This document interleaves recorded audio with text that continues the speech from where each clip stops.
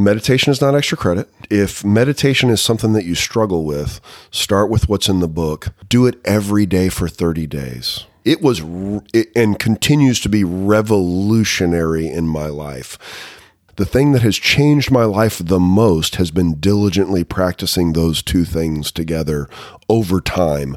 This is the way that we let God discipline us, is 10 and 11.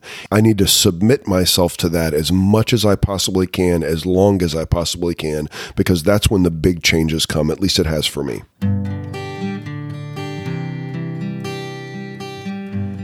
Well, hello, friends of Bill W. and other friends. You have landed on Sober Speak. My name is John M. I am an alcoholic, and we are glad you are all here, especially newcomers. Newcomers, that is, both to recovery as a whole and newcomers to this podcast. Sober Speak is a podcast about recovery centered around the 12 steps of Alcoholics Anonymous. My job here on Sober Speak is simple. My job is to provide a platform to the amazing stories of recovery all around us. Consider Sober Speak, if you will, your meeting between meetings. Please remember, we do not speak for AA or any 12-step community. We represent only ourselves. We are here to share our experience, strength, and hope with those who wish to come along for the ride. Take what you want and leave the rest at the curb for the trash man to pick up. Greetings from Studio AA, deep in the heart of Texas. That was the voice of my friend, Mr. Casey W., that you heard here on this episode number 285 at the beginning of the episode, and you are going to hear so much more from Casey W. in un momento. But first things first, or would we say, I think primero is first. Primero y primero. This here episode is brought to you by Rachel and Laura and Brad and Lori and Jill. What, you may ask, did Rachel and Laura and Brad and Lori and Jill to deserve such a mention here at the top of this here episode? Well, they went to our website, www.soberspeak.com. They clicked on that little yellow donate tab, and they made, you guessed it, a contribution. So thank you so much, Rachel. Excuse me, my tongue got tied there. Rachel and Laura and Brad and Lori and Jill. This here episode is coming right out to Ewans. I started to say that's all ladies there, but Brad was in the middle. And I was going to say, this one's going out to all the ladies in the room or whatever. What is that saying? This one's going out to all the ladies in the house tonight. But Brad kind of messed that up. So we'll save that for another time when it's all ladies. Nonetheless, I, John M., just another bozo on the bus, will indeed be the chairperson for this meeting between meetings, and I am truly honored and privileged to serve all of you listening in. So take a seat, if you will, around this virtual table, and let's go ahead and get started. Remember now, no matter who you are or what your past looks like, you are welcome here. It is an open table for all, and we are glad you have joined us. All right, my friend, Mr. Casey W. is featured in this here episode. This episode is called Prayer and Meditation. Casey has been sober since 1990, the year of our Lord, 1990, and lives in Frisco, Texas. I know that town, Frisco, Texas. And this is one of those conversations where I have no idea where this conversation is going when we first start off, but we eventually kind of settle in and talk about a few subjects. We talk about prayer and meditation. Duh. That's the title of the episode. Of course, you're going to talk about that, John M. We talk about love, the subject of love. We talk about Dr. Bob and some of the anecdotes from his life and several of his writings. We talk about involvement in the three sides of the triangle and so much more. That there is just the tip of the iceberg. So without further ado, ladies and gentlemen, please help me welcome Mr. Casey W. If you're in your automobile, maybe you could do it just like a little clap or something. Well, if you're driving, don't take your hands off the wheel, but wherever you are, just do a little, clap or just a little fist pump or something like that. Help me to welcome Mr. Casey W. And as always, well, I shouldn't say always because I don't always have this, but as per normal, we will have plenty listener feedback at the end of this here episode. Enjoy, Casey. Okay, everybody. So I say we, it's just me and you, actually. There's nobody around. It's just me. Me, Casey, are sitting here together. I started to say we are sitting here with Casey, but, Me, and what's the old saying? Or do you have a frog in your pocket or whatever? Anyway, so we are sitting here today with my dear friend, Mr. Casey W. So first things first, Casey, why don't you go ahead, introduce yourself, give your sobriety date if you so wish to do so, and tell people who are listening in where you live in this great land of ours. Casey W., alcoholic, sobriety date January 13th of 1990, and I am from beautiful Frisco, Texas. We're in the same neighborhood. We really are. Well, I mean, not neighborhood. It'd be a long walk, but I could walk.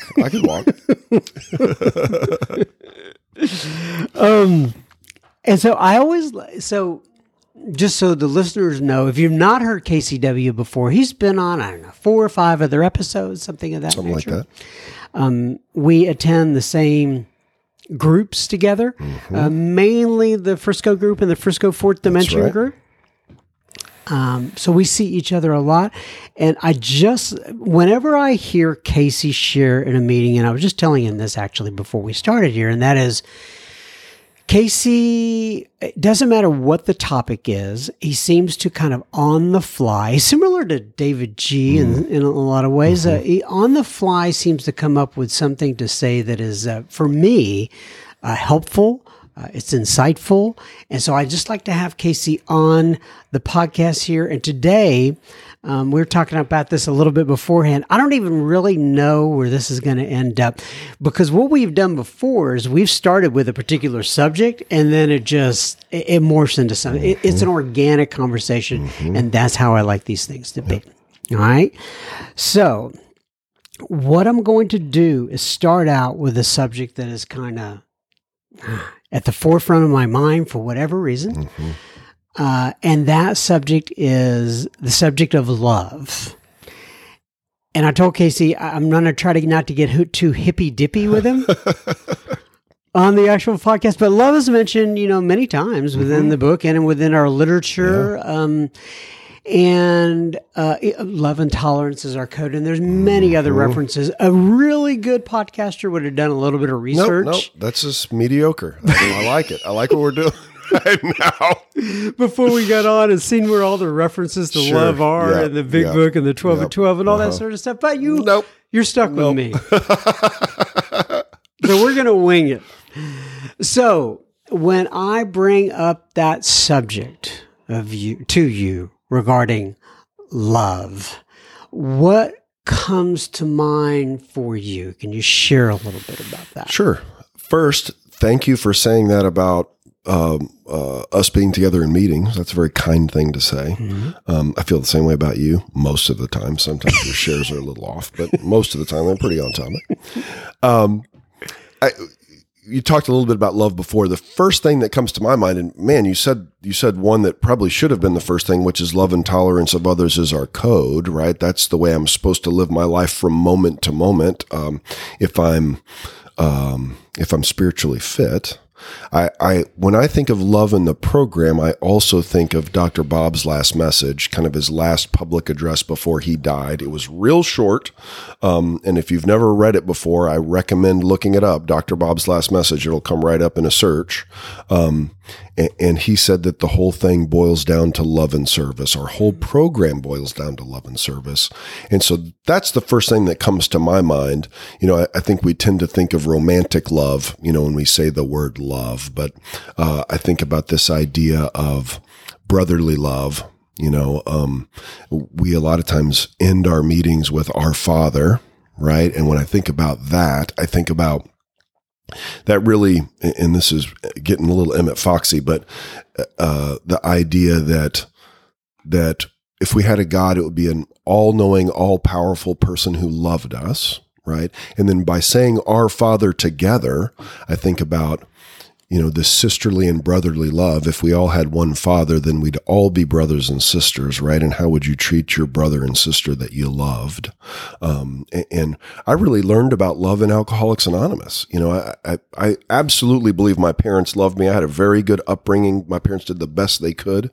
And that first sponsor was the person who really showed me what love was, the respect that comes with that, the attention that comes with that, listening, doing what you say you're going to do, and taking a genuine interest in me.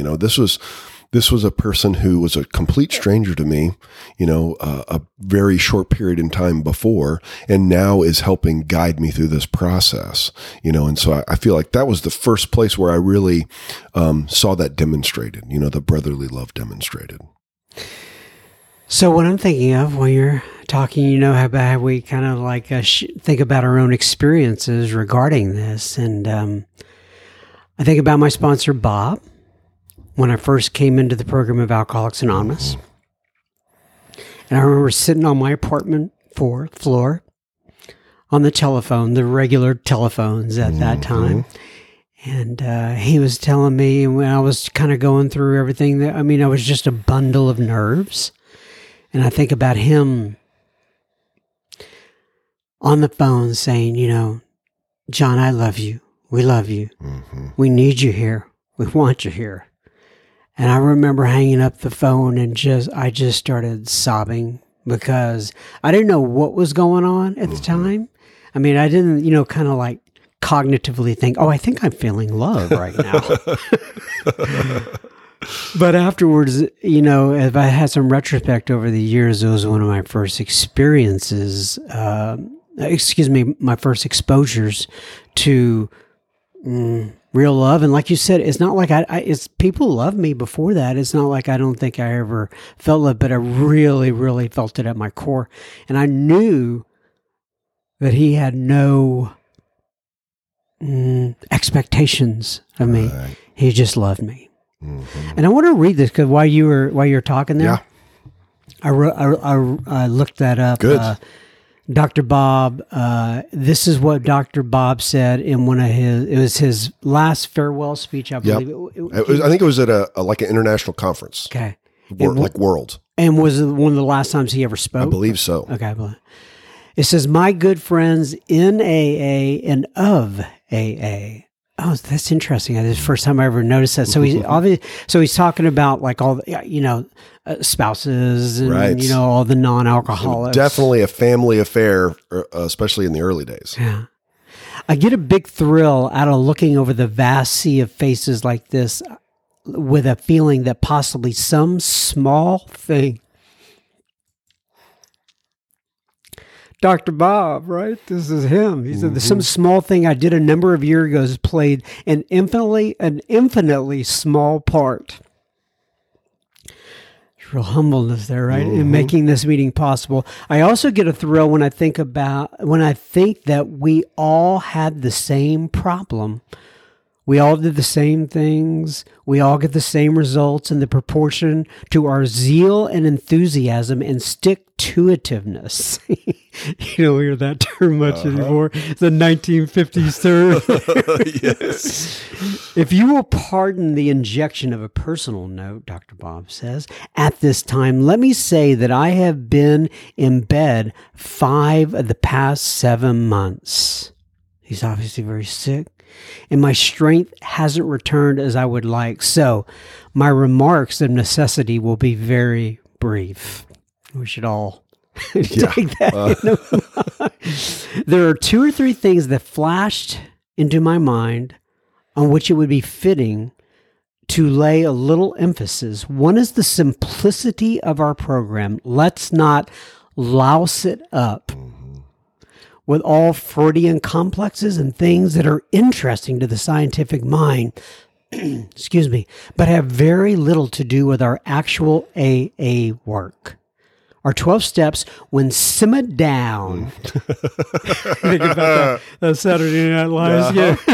When simmered down, Dr. Bob had no idea it was going to be a simmer down skit on Saturday Night Live years later. When simmered down to the last, resolve themselves into the words, quote, love, unquote, and, quote, service, love and service. We understand what love is, and we understand what service is. So let's bear those 2 things in mind. Let us also remember to guard that erring member, the tongue. And if we must use it, let's use it with kindness and consideration and tolerance. And one more thing. None of us would be here today if somebody hadn't taken time to explain things to us, to give us a little pat on the back, and to take us to a meeting or two, to do numerous little kind and thoughtful acts on our behalf. So let's never get such a degree of smug complacency that we're not willing to extend or to attempt to extend to our less fortunate brothers that help, which has been so beneficial to us. Thank you very much. Well, I did not get a little verklempt, is that the word? Reading through that. All right, so the episode where I'm interviewing you, I've been talking mainly thus far, which I don't like to do. So any thoughts on what I just read from Dr. Well, I hate to say it, John, but I'm sure that the listeners enjoy listening to what you have to say on some of these topics. So I'm glad that you're talking. I certainly enjoy it. I would say, the humility is obviously something you pull away from that. You said it. They said that he sponsored something like 5,000 people in the time that he was sober, which basically is like sponsoring a person a day. Yeah. So if you ever think you're in the in the sponsorship race, I think the best we can hope for is second. And everything that he did to bring the program to us. I also, when he said stick-to-itiveness, I don't think that's a word. Dr. Bob was famous for making up little euphemisms and colloquialisms of his own that people are like, what is he talking about? I don't even know what that means. And so I absolutely love that about him.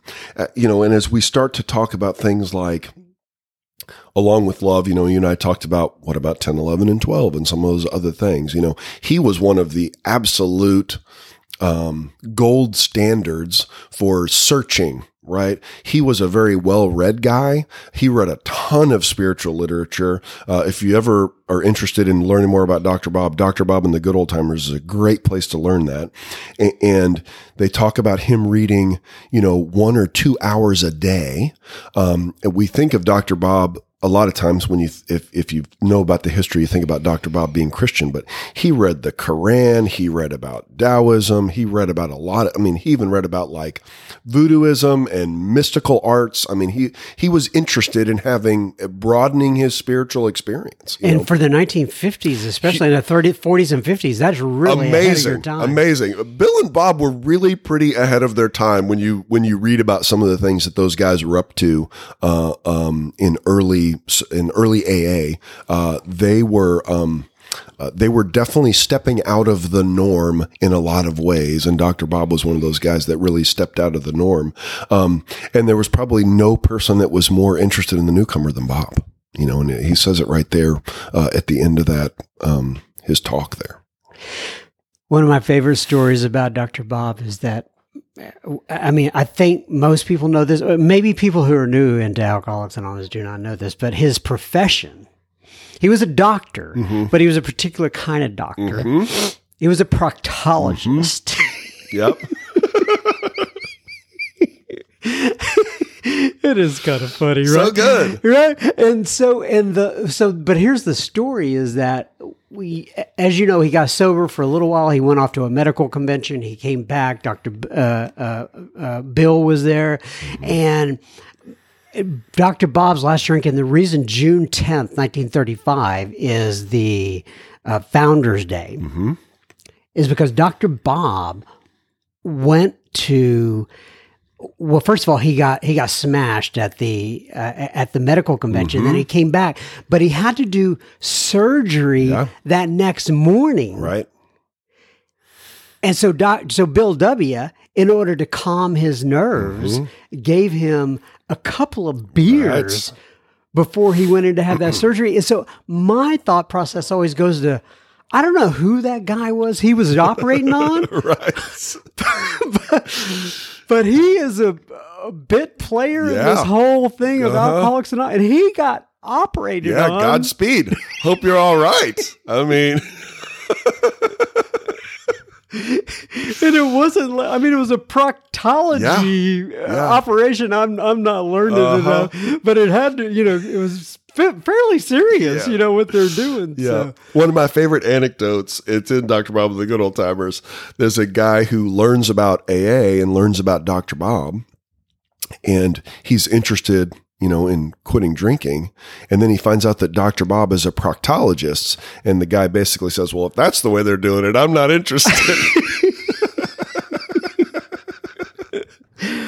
Oh my goodness. All right. So I want to kind of shift gears here a little bit. I know like earlier this week, I was talking to you and you were on the way to a meditation. And so, and this is all part of the process, right? It's all part of the journey. It's all part of the seeking, the asking. So what did you go to earlier in the week? So some friends of mine invited me to an AA meeting, and the theme of that meeting was meditation. Okay, so it was an AA meeting. It was an AA meeting. Inside a church. That's right. Gotcha. Yep. It was an AA meeting inside church. And so the format of that meeting, and I've gone to some similar meetings, and I love these kinds of meetings, darker room, usually a little bit of a smaller crowd. Sometimes it can be a bigger crowd, but someone reads from the literature, and then you meditate for a period of time. How long? So in this meeting, it was 30 minutes. Okay. And then they reread what they did, what they had read in the beginning. And then there was kind of 30 minutes of sharing. And so I've gone to several meetings like that I really enjoy. That was an open meeting. So there was some spouses and things like that at the meeting as well. And there, we talk about enlarging our spiritual experience, right? And the book talks about be quick to see where other places are right. It talks about, it kind of gives a little bit more of a description of meditation in step 11 in the 12 and 12, right? And so I think for me, I love to meditate at home when I get the opportunity to. I love to meditate with my wife. There are, and you and I have talked about this, there are times when we'll go do yoga together, and a lot of times it's more of a meditative yoga than a hot yoga, which is great. And sitting in a room with a bunch of drunks and their spouses and sitting together for 30 minutes quietly is a different experience for me. And it's something I tend to carry with me when I'm able to do something like that. And so I try to participate in those types of things as much as I can. Anytime somebody says, hey, we've got this meditation thing we're doing, I am all in. Like, I'm interested because I feel like that's one of the places where I could grow the most. Sitting quietly is not my natural state, right? I like to talk. And so anytime I can do something different or new around that, man, I'm interested. I'm all in.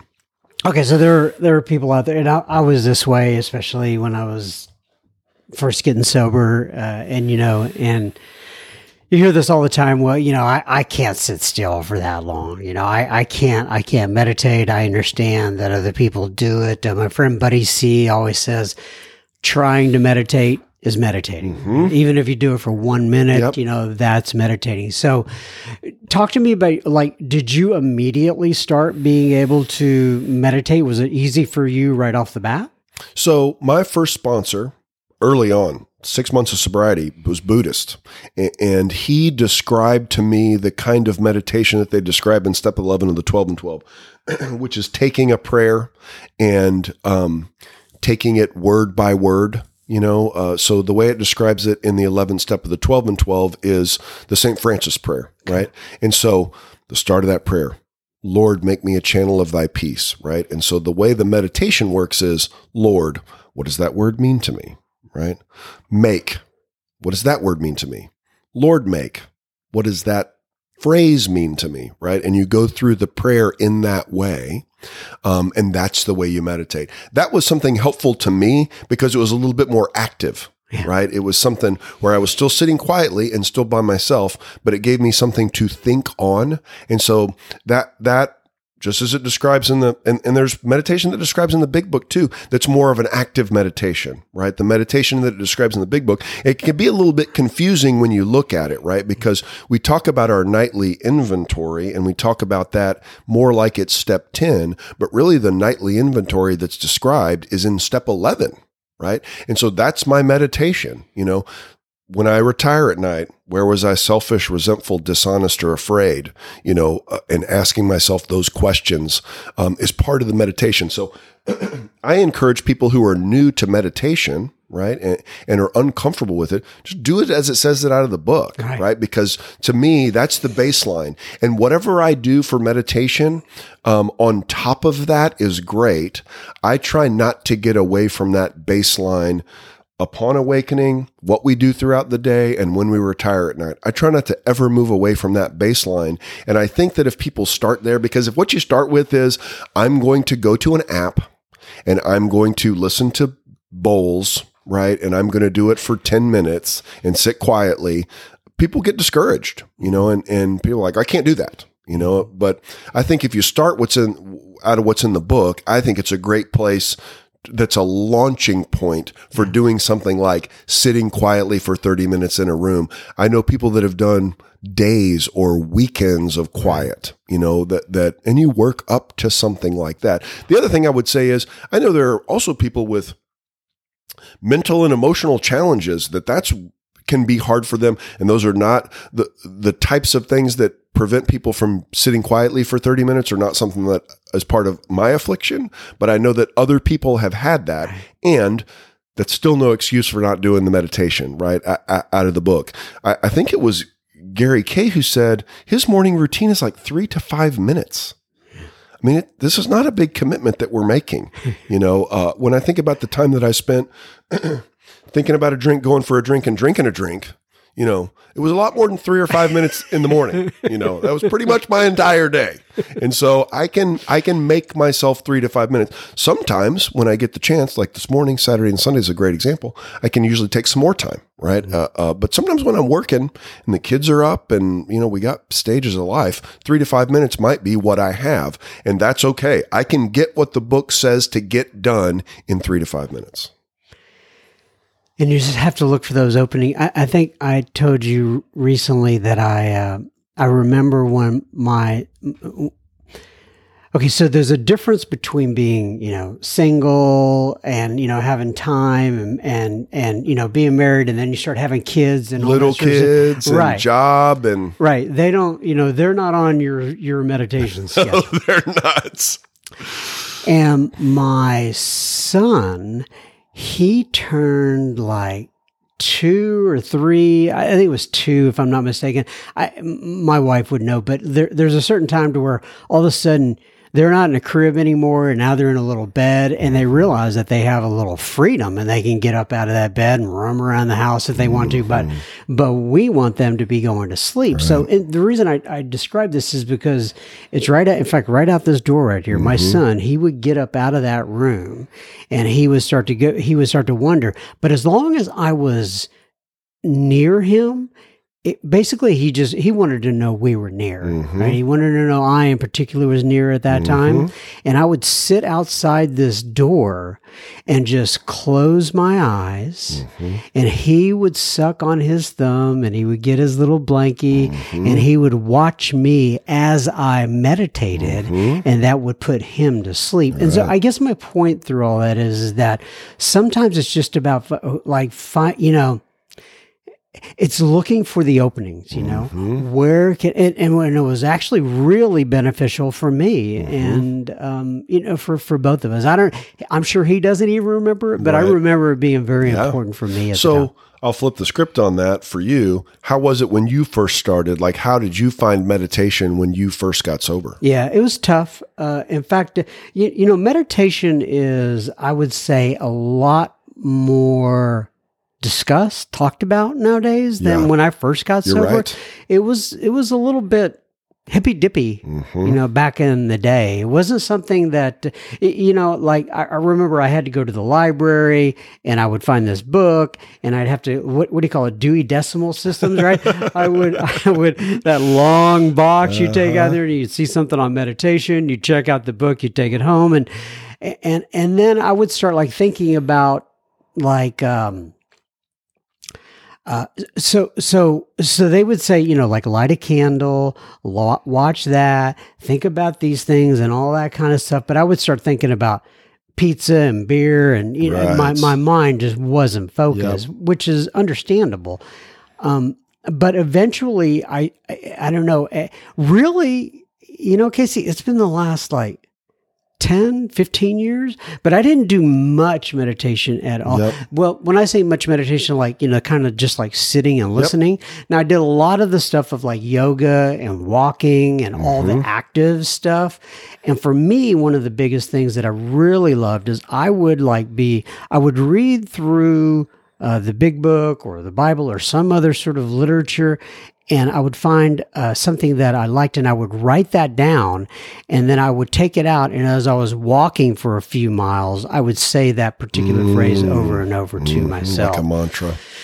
Yeah, so the short story is that it was not easy in the beginning, and I still have to kind of work at it. And sometimes my mind just still floats off, but the most important thing, I think, is to just keep practicing. Well, I think, too, the thing that's really cool about meditation is that, I don't know about you, but for me, before I got sober, wherever I was, I wanted to be somewhere else. Yeah.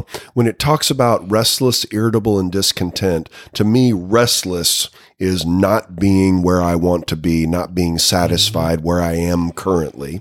I remember those frantic early calls to my sponsor, right, about whatever the emergency was. And he would say 2 things to me. First thing he would say is, have you prayed about it? Because when we look at step 10 out of the big book, continue to watch for restlessness or selfishness, dishonesty, resentment, and fear.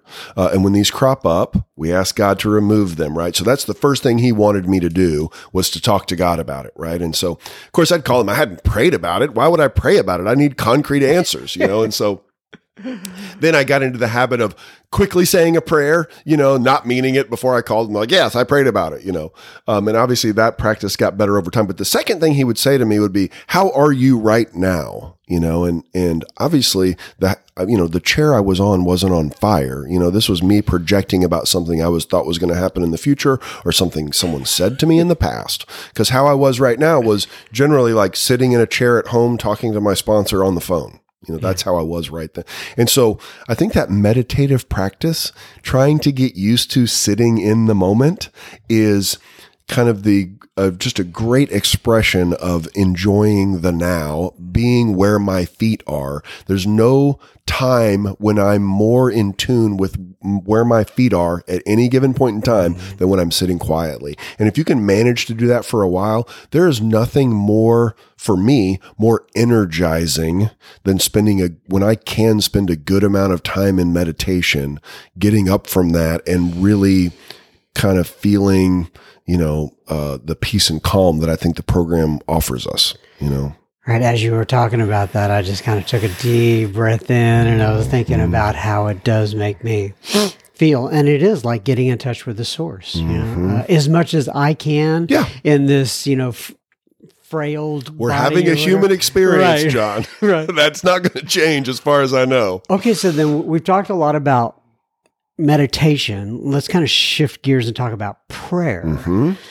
Which I know that they are, they are woven in together.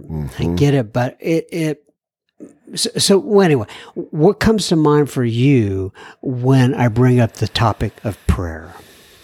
I think for me, one of the things that's most important for me to remember for prayer is what my first sponsor told me and my current sponsor talks about all the time. We say the 11th step prayer is the St. Francis prayer, but my sponsor says really the 11th step prayer is the knowledge of God's will for me and the power to carry it out, right? And so my sponsor always taught me that if I'm going to pray for something, that is what I'm going to pray for, and otherwise I am saying thank you, right? And so my prayers are not usually very long. My prayers are usually a conversation with God about what's going on in my life today. And really, the early AAs, they focus so much on morning quiet. When you read through some of the accounts of that and some of their later quotations, they talk a lot about that morning quiet time.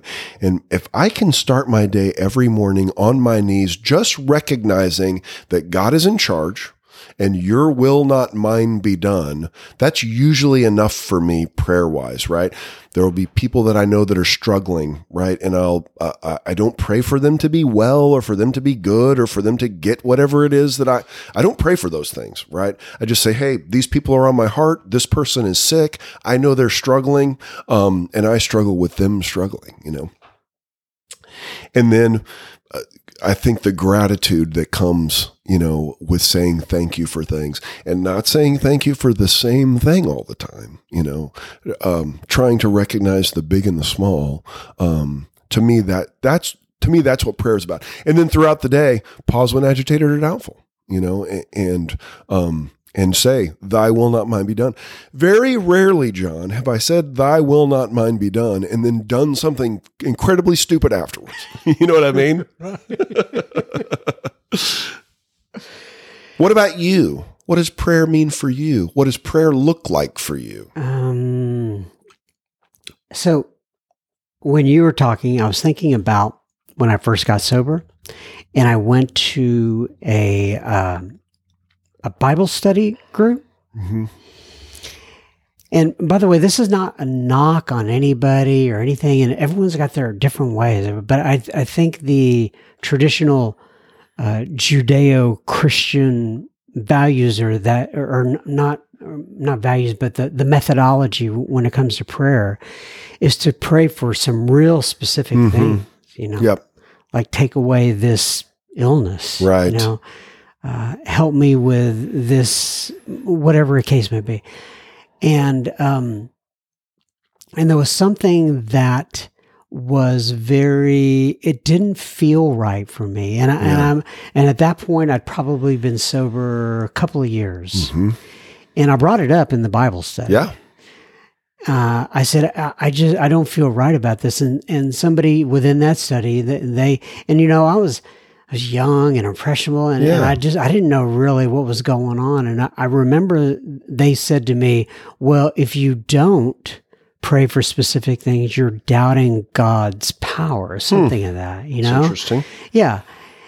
And so I walked away from that, and so I kind of played around with it both ways. Right? I started praying, but I could tell in my gut it felt right for me when I just prayed for His will to be done, His will to be done, and not wanting to kind of control the situation. And for me, prayer really is more about.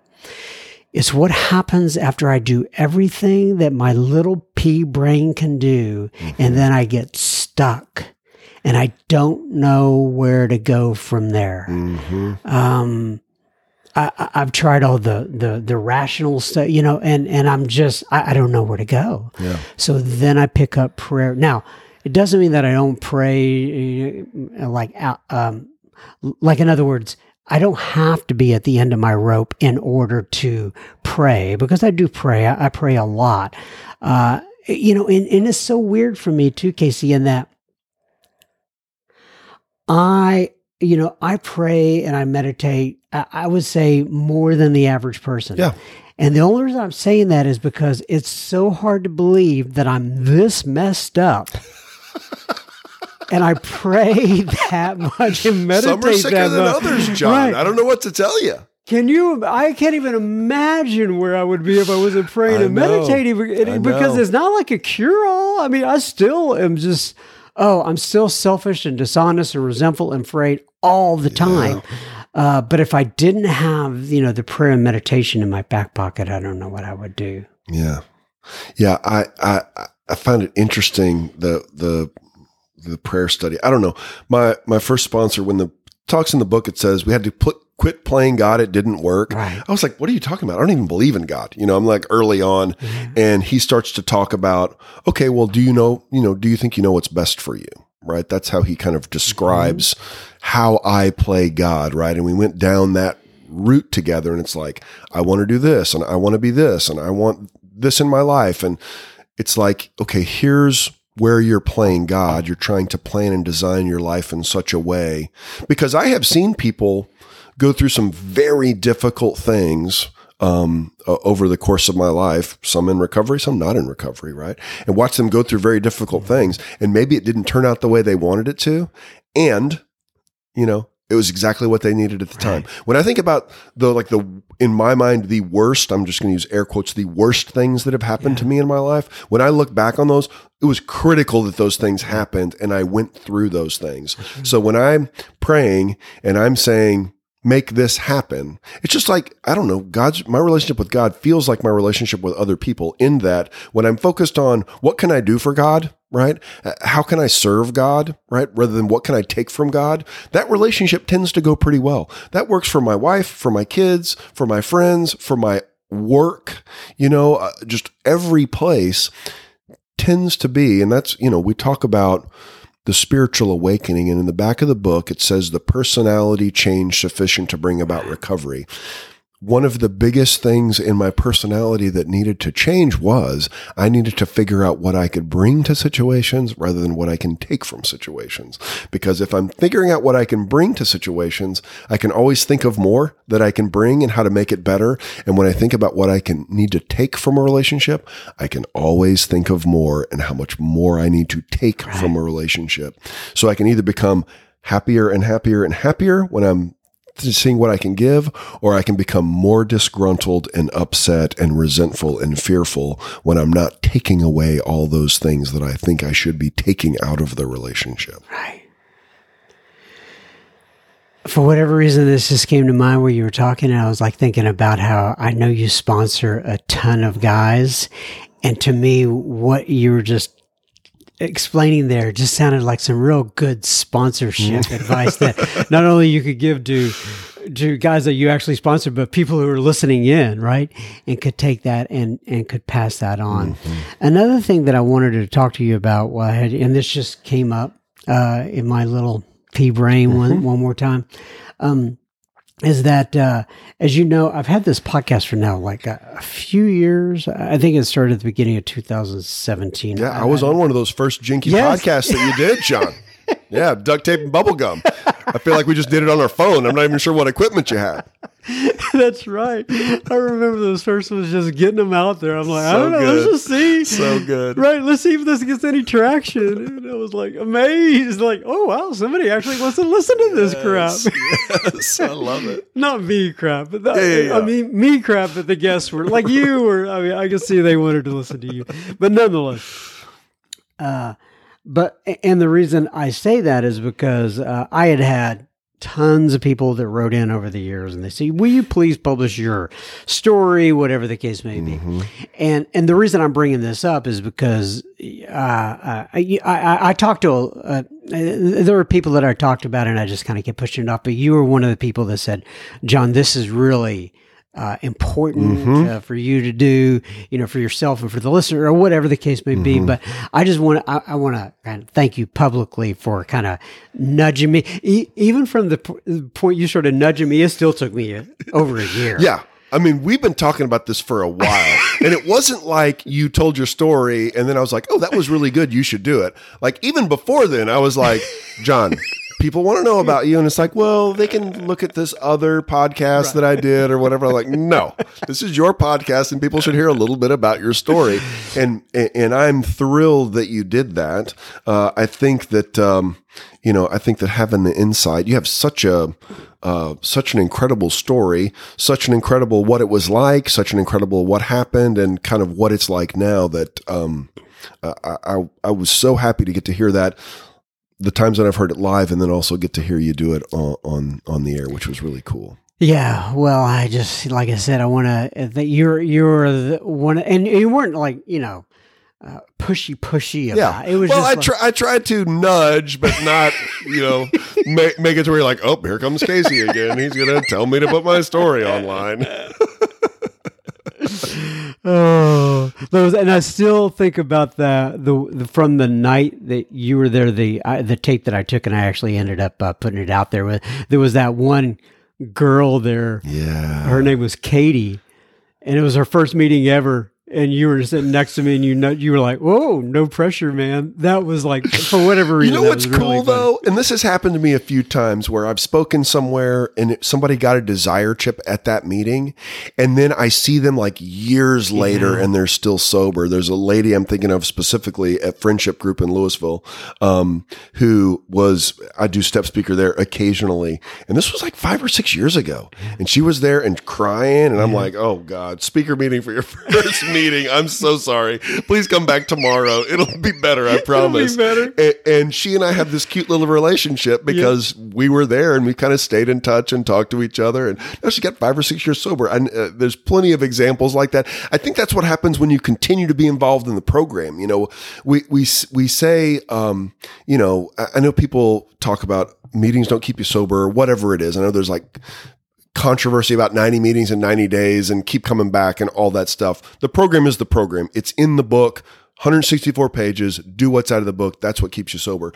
Going to meetings for me and seeing somebody who's a newcomer and getting to hear their story, the guy today who was chairing and just listening to his story, coming and doing this podcast with you, knowing that we're going to talk about some things. Like I spent some more time this morning being quiet because I knew we were going to do this today, right? And continuing to be involved like that, just in sponsoring people, service commitments. I feel like all those things are the things that I'm either building momentum towards enlarging my spiritual experience or taking tiny little steps away from God. It's like, I don't ever take these big steps towards anything, but if I'm able to continue to be involved in all 3 sides of the triangle, unity, service, and recovery, it's a snowball, right? If I just do one of those things, it tends to lose momentum. But if I'm doing all 3 with some regularity, the residual of that is not just physical sobriety, but emotional sobriety, happiness, good relationships,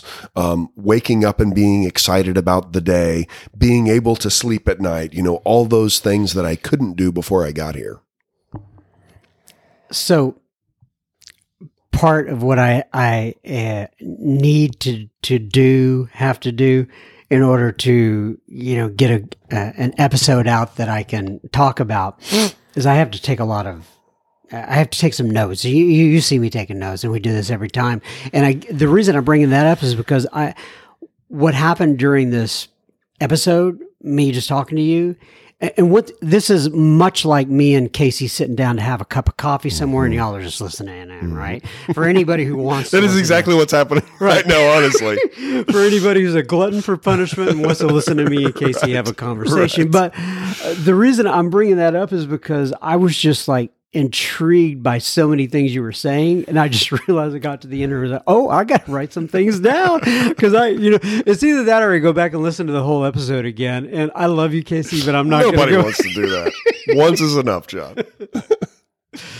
All right. So, and the other thing is, I always kind of figure out on the end, what am I going to title this? Right.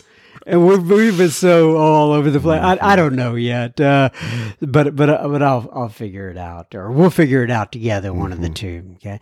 Anything before we wrap it up here that you would like to share with the listeners? Anything that's on your heart? Anything that has meant a lot to you over the past week, or even during our conversation, or anything that's on your heart and mind that you just want to make sure that you get out? I think two things. One is thank you for doing this, for the time that we get to spend together, and just for doing the podcast. I look forward to Fridays and getting to listen to who the next person that you have speaking. So I appreciate you continuing to do that bit of service work. And then the second thing is meditation is not extra credit, right?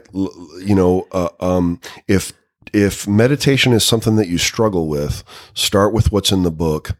Do it every day for 30 days, right? Just the bit that's, upon awakening, as we go throughout the day and when we retire at night. Just give that a try for 30 days. Just do that.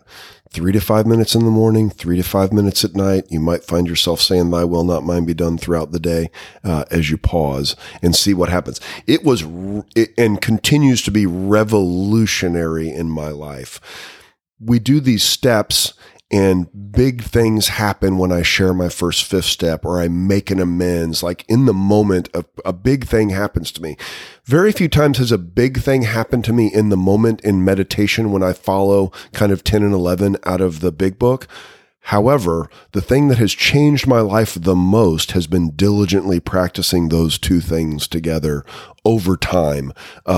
This is the way that we let God discipline us, right? Is 10 and 11.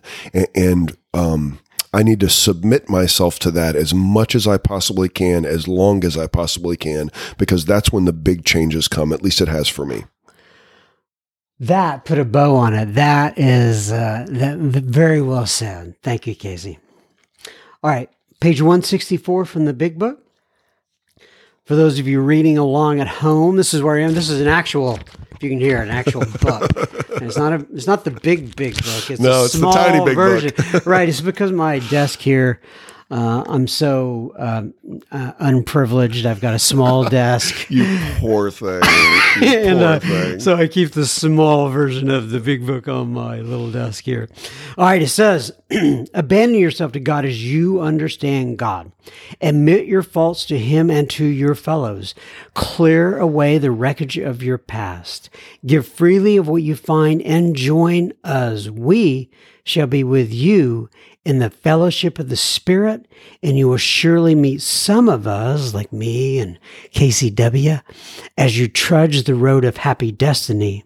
May God bless you and keep you until then. Once again, my friend, thanks for coming in. Love Thanks, you. John. Love you, buddy. I always enjoy spending time with my friend, Mr. KCW. And I'm sure that you enjoyed this episode. And if that was the case, please pause that little device that you're on, press that share button, and send out this episode to another friend or family member. It may be just what they need today. Thank you again, Mr. KCW. Love you, my friend. Now, on to a little bit of listener feedback. This comes in. So I read on the air last week or the week before a kind of a version of this, something that had been sent to my friend Brad. And he relayed that to me, but I'm going to read you what was sent directly to me. And this is from Zach. And Zach says the title of the subject line is 6 months sober on the email. And he says, "Hey, John M., my name is Zach M., and I emailed you about 6 months ago. At the time, I was an absolute mess and spiraling out of control. I found your podcast on Spotify when I reached out to you, and you put me in contact with Brad W. My sober date is September 4th of 2022, and my 6 months is in a couple of days."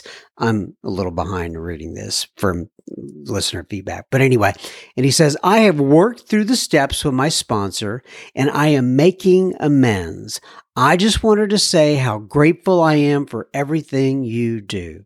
I wouldn't be sober today if I hadn't discovered SoberSpeak. And you introducing me to Brad got me started on my journey with AA, hands down the best thing to ever happen to me in my life. I owe my sobriety to you, and discovering your podcast may have saved my life. Thank you sincerely. The program is now a fundamental part of my life, and I'm so excited for what the future holds. You are a beacon of hope for people and are truly inspiring. Thank you for everything you do, one day at a time. And if I'm ever down in the Frisco area, I'd love to come to a meeting. God bless you and keep on keeping on." And the part that Zach did not mention in this email that he wrote is that he found us when he was an inmate, and they gave the inmates access to the SoberSpeak podcast, and I'm sure there are other resources they have available to him. But Zach, that is just so cool, and I'm glad to hear it. And God bless you, and keep on keeping on. And if you are in the Frisco area, let us know. We'd love to come meet you at a meeting. That would be absolutely fantastic. And once again, I want to put another thank you out to my friend Brad, who works with several of the inmates that write into the show. He reaches out to them, and he's got himself a little, for lack of a better word, ministry there, or service work that he does with the people that reach out from behind bars. And I'm very, very thankful to Mr. Brad. So thank you very much. Oh, God bless you, Zach. That's fantastic. Lori writes in. Lori says, "Love your podcast to infinity, John M." Well, infinity, that's a mighty long time or a mighty big number. Yeah, I'm probably not saying that right. But anyway, she says, "I am not an alcoholic, but I'm writing a book on emotional sobriety, and your podcast is such a wonderful way to learn about addiction and my own inner emotional drunk." I like how she phrased that. I've got my own inner emotional drunk as well, Lori. So anyway, thank you for writing in. And it sounds like you're going to be a great writer. I hope that book comes out fantastic. Antoinette writes in. Antoinette, what a cool name. She says, "Hello, John M. Thank you for adding me to your Facebook group." Well, the pleasure is all mine, Antoinette. I search, oh, by the way, just in case you're listening to this and you think, well, how come Antoinette gets in that Facebook group and I cannot join the Facebook group? This is not fair. And you start stomping your feet and thinking about all sorts of resentments. Well, guess what? It is available to you as well. Go to Facebook, search up SoberSpeak Secret Group, and we will get you on in there. Just ask for admission. We'd love to have you as part of it as well.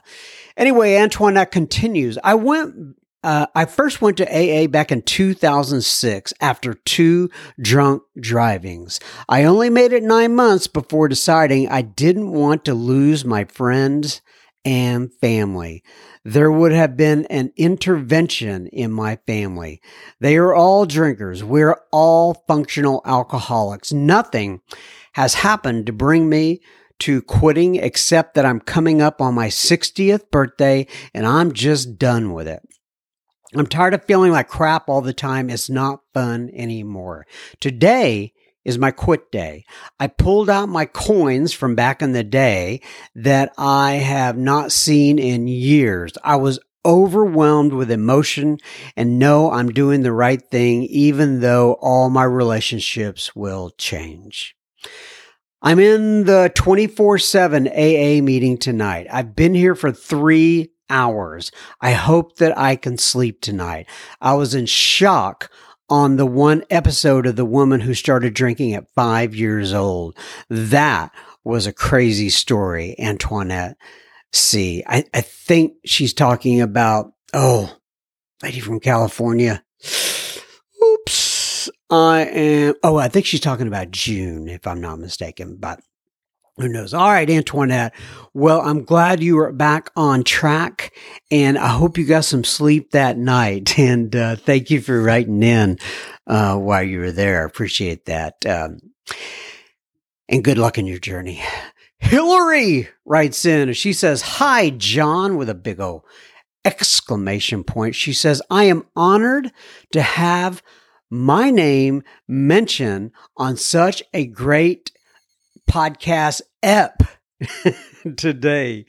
Your outro was so real and relatable, and Don L was brilliant. I completely connected and resonated to what he was sharing, and especially as I am on step 4 right now. It really opened my understanding to the truth of doing a, quote, real and honest inventory. I feel like I can let go of the victimization of my childhood as I walk through the steps, especially with the permission of the gift of AA and Al-Anon. Good show, John. Keep sending plenty keep sending plenty pods our way. Through God and the sunshine of the Spirit." Romans 8:28, quote, "And we know that in all things God works for the good of those who love him, who have been called according to his promise," unquote. Grace and peace, Hillary. Hillary, grace and peace back at ya. You can't see me doing my little namaste hands right now, but I am. And God bless you. And thanks for letting us, Sober Speak, be a part of your journey, a small part of your journey. Thank you so much. Vivian writes in, and Vivian says, "Dear John, I was listening to this week's episode. Excellent as usual." And she's talking about David G's episode. Yes. "And I heard the feedback at the end of the episode criticizing you for laughing at Jeff V. Naturally, I had to go back and re-listen to that episode because I couldn't understand. I did not hear anything offensive at all. Your laughter is empathetic, and not humiliating. We all have our stuff to work through, and, quote, anonymous, unquote, is probably struggling with life. Whenever I feel hurt or resentful, I learn from Joe and Charlie, big smiley face, to pray for that person. It helps me to see them as a human who deserves understanding just like me. I bet that person anonymous is in a lot of pain, and you're an easy target because you make yourself so accessible. It is part of being in the public square. But anyway, she says, you are doing a wonderful service, which I cherish, along with the thousands of other listeners. Thank you so much, Vivian M. So just in case you didn't hear it, there was somebody who wrote in, and I don't know, they weren't real happy about my particular laugh. And they also gave me a diagnosis, which I had never had before. So let me see if I can find this real quick. The person anonymous who wrote in says, They were talking about me, and he said he exhibits all the symptoms of ADD, ADHD, meanwhile laughs at him during the interview. People in that mental frame, she's talking to me about me, generally have addiction issues. Well, duh. They're while they're on whether they're on medication or not, they try to calm their mind at the end of the day, and it's a huge struggle. Well, I can agree with that. He mentioned criticism, he's talking about me, was given his way and you laughed. This is what we call rejection sensitive dysphoria. Those with ADD, ADHD are prone to this. I hate how you laugh at him. You are what we call atypical. I was on board with your podcast until this one, but your lack of sensitivity for anyone who doesn't look like you mentally, your lack of sensitivity for anyone who doesn't look like you mentally is disgusting. I just had to go back and look at that again. It was very, very interesting, very, very pointed. But anyway, Vivian, thank you for writing in. I appreciate ya very much. And, everyone's got their opinion, right? Thank you. Safi writes in. Now that is a cool name right there. Safi, SAFFY. Anyway, she says, "Hi, John. I just heard one of your podcasts and I absolutely loved, in big capital letters, loved it. You are kind and delightful and funny. All the good stuff I love about AA. I'm a worker among workers in, gosh, I hope I get this right, Suquamish, Washington. I'm 14 years sober by the grace of God. Thank you for your lovely podcast, Safi B." That is really cool. The name and what you wrote in. Thank you, Safi.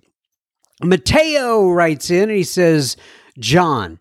And the subject line was David G. "You may eventually get sick of hearing from me, but I couldn't help myself today. Wow, what an episode with David G. Boy, does it feel great and makes me feel a bit silly about myself, self-centeredness, to hear another person acknowledge the selfish, self-centered thinking that has been a main driver in my life. If I can just get away with stuff, I really didn't do anything that wrong." That's the quote. "That's me," says Mateo, "wanting the softest bed in the hotel or the best room in the Airbnb. That was me for years when touring with my band while in the midst of a full-blown alcoholism.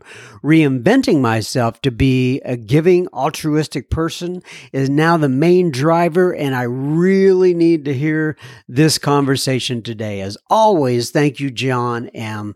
Appreciate it." Mateo says, "I'm back at work this week after 6 weeks of paternity leave with little Miss Ophelia." I've seen pictures of her. I put the little miss in there, but he just said with Ophelia, "and really am trying hard to bring these principles into every aspect of my life. It feels good to check in with my 10-step app at night and not have anything to admit I was dishonest about or that needs amends. I'll keep striving every day. I'm going to listen to this episode several more times to try to get as much out of this goodness in my heart and soul as I can. Hope you are very well. Hope you and the family are very well, Sir Mateo V." Well, I am doing well, especially today. Now that could change within an hour or whatever, Mateo, but thank you for writing in, and I'm glad you're able to get back after work after 6 weeks of paternity leave with their little Miss Ophelia.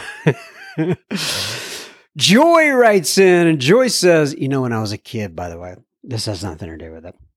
We always used to say, and then he hopped up and jumped for joy. But Joy wasn't real happy about that. Anyway, I digress significantly. Joy writes in and she says, "Hi, John." Sorry. I just repeated that about 3 or 4 times. "I live in the middle of nowhere, Bushnell, Illinois. I moved here from San Diego about 4 years ago to be closer to my family. Boy, it's been a ride, laugh out loud. Change of pace, change of everything. The transition hasn't been easy, but I am surviving. The last time I committed to recovery was in 2005. I managed to string together 8 years during that time. I found religion, band-aided my relationships, and experienced a couple of miracles, but then I slipped away from the fellowship. For me, it was NA, Narcotics Anonymous. I am returning to the rooms after a 10-year run, albeit mostly virtual Zoom. I haven't gone back to my original drug of choice since I was first introduced to the 12-step recoveries, but I've never denied that I'm an addict.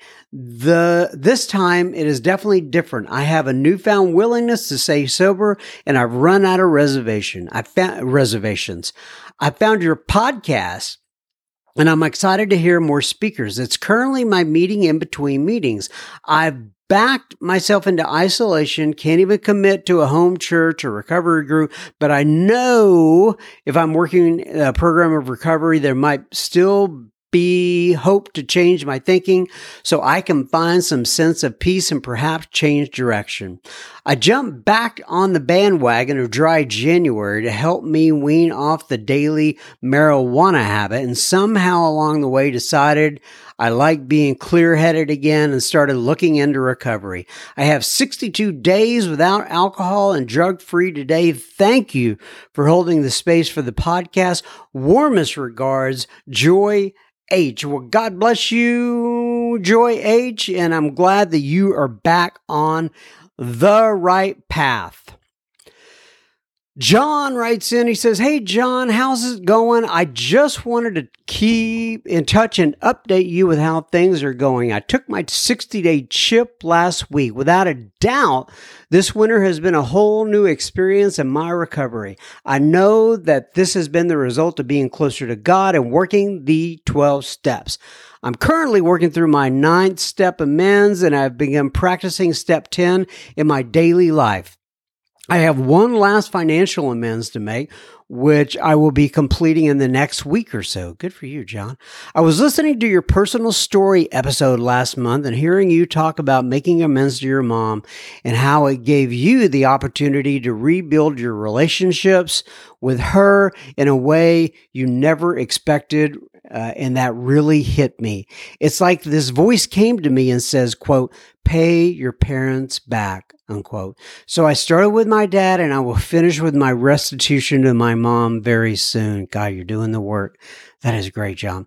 He says, "I feel so privileged to have put my heart into my recovery this winter and have Sober Speak, as a huge part of that.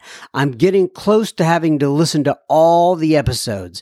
This morning, I started listening to Marty C's episodes again, and I'm getting so much more out of it all over again. I spent the last couple of days going through Charlie P's series, and I can't help but think how lucky we are to have this golden experience at our fingertips. To hear guys' experience about how they went through new outlooks about AA with long-term sobriety gives us a chance to truly have the experience from the start if we choose to.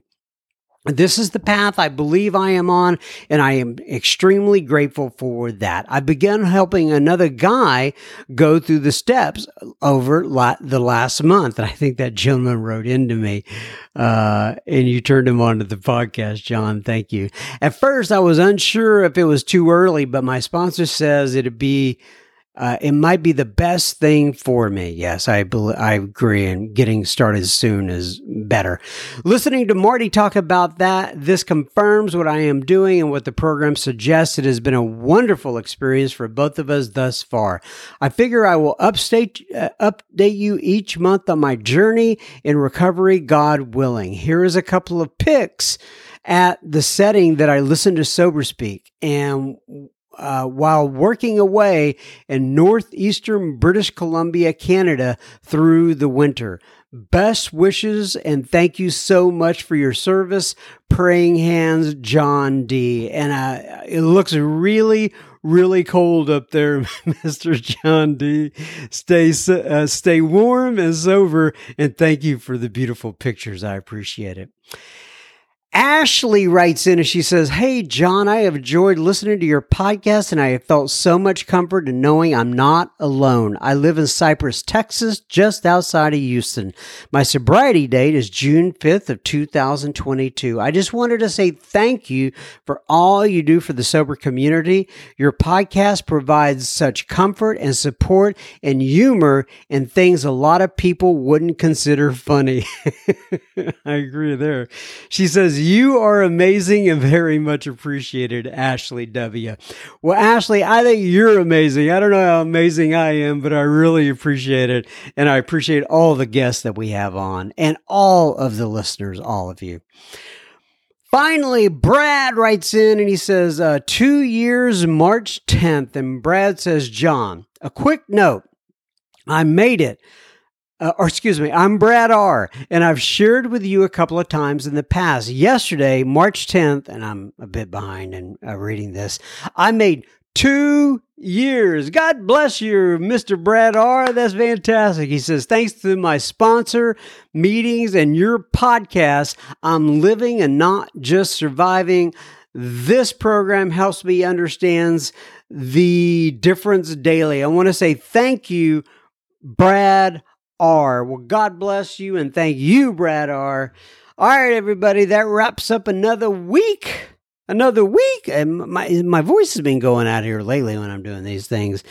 Keep coming back. It works if you work it. May God bless you and keep you until then. I plan to be back next week, but I take this 1 week at a time. Love you guys. Bye-bye.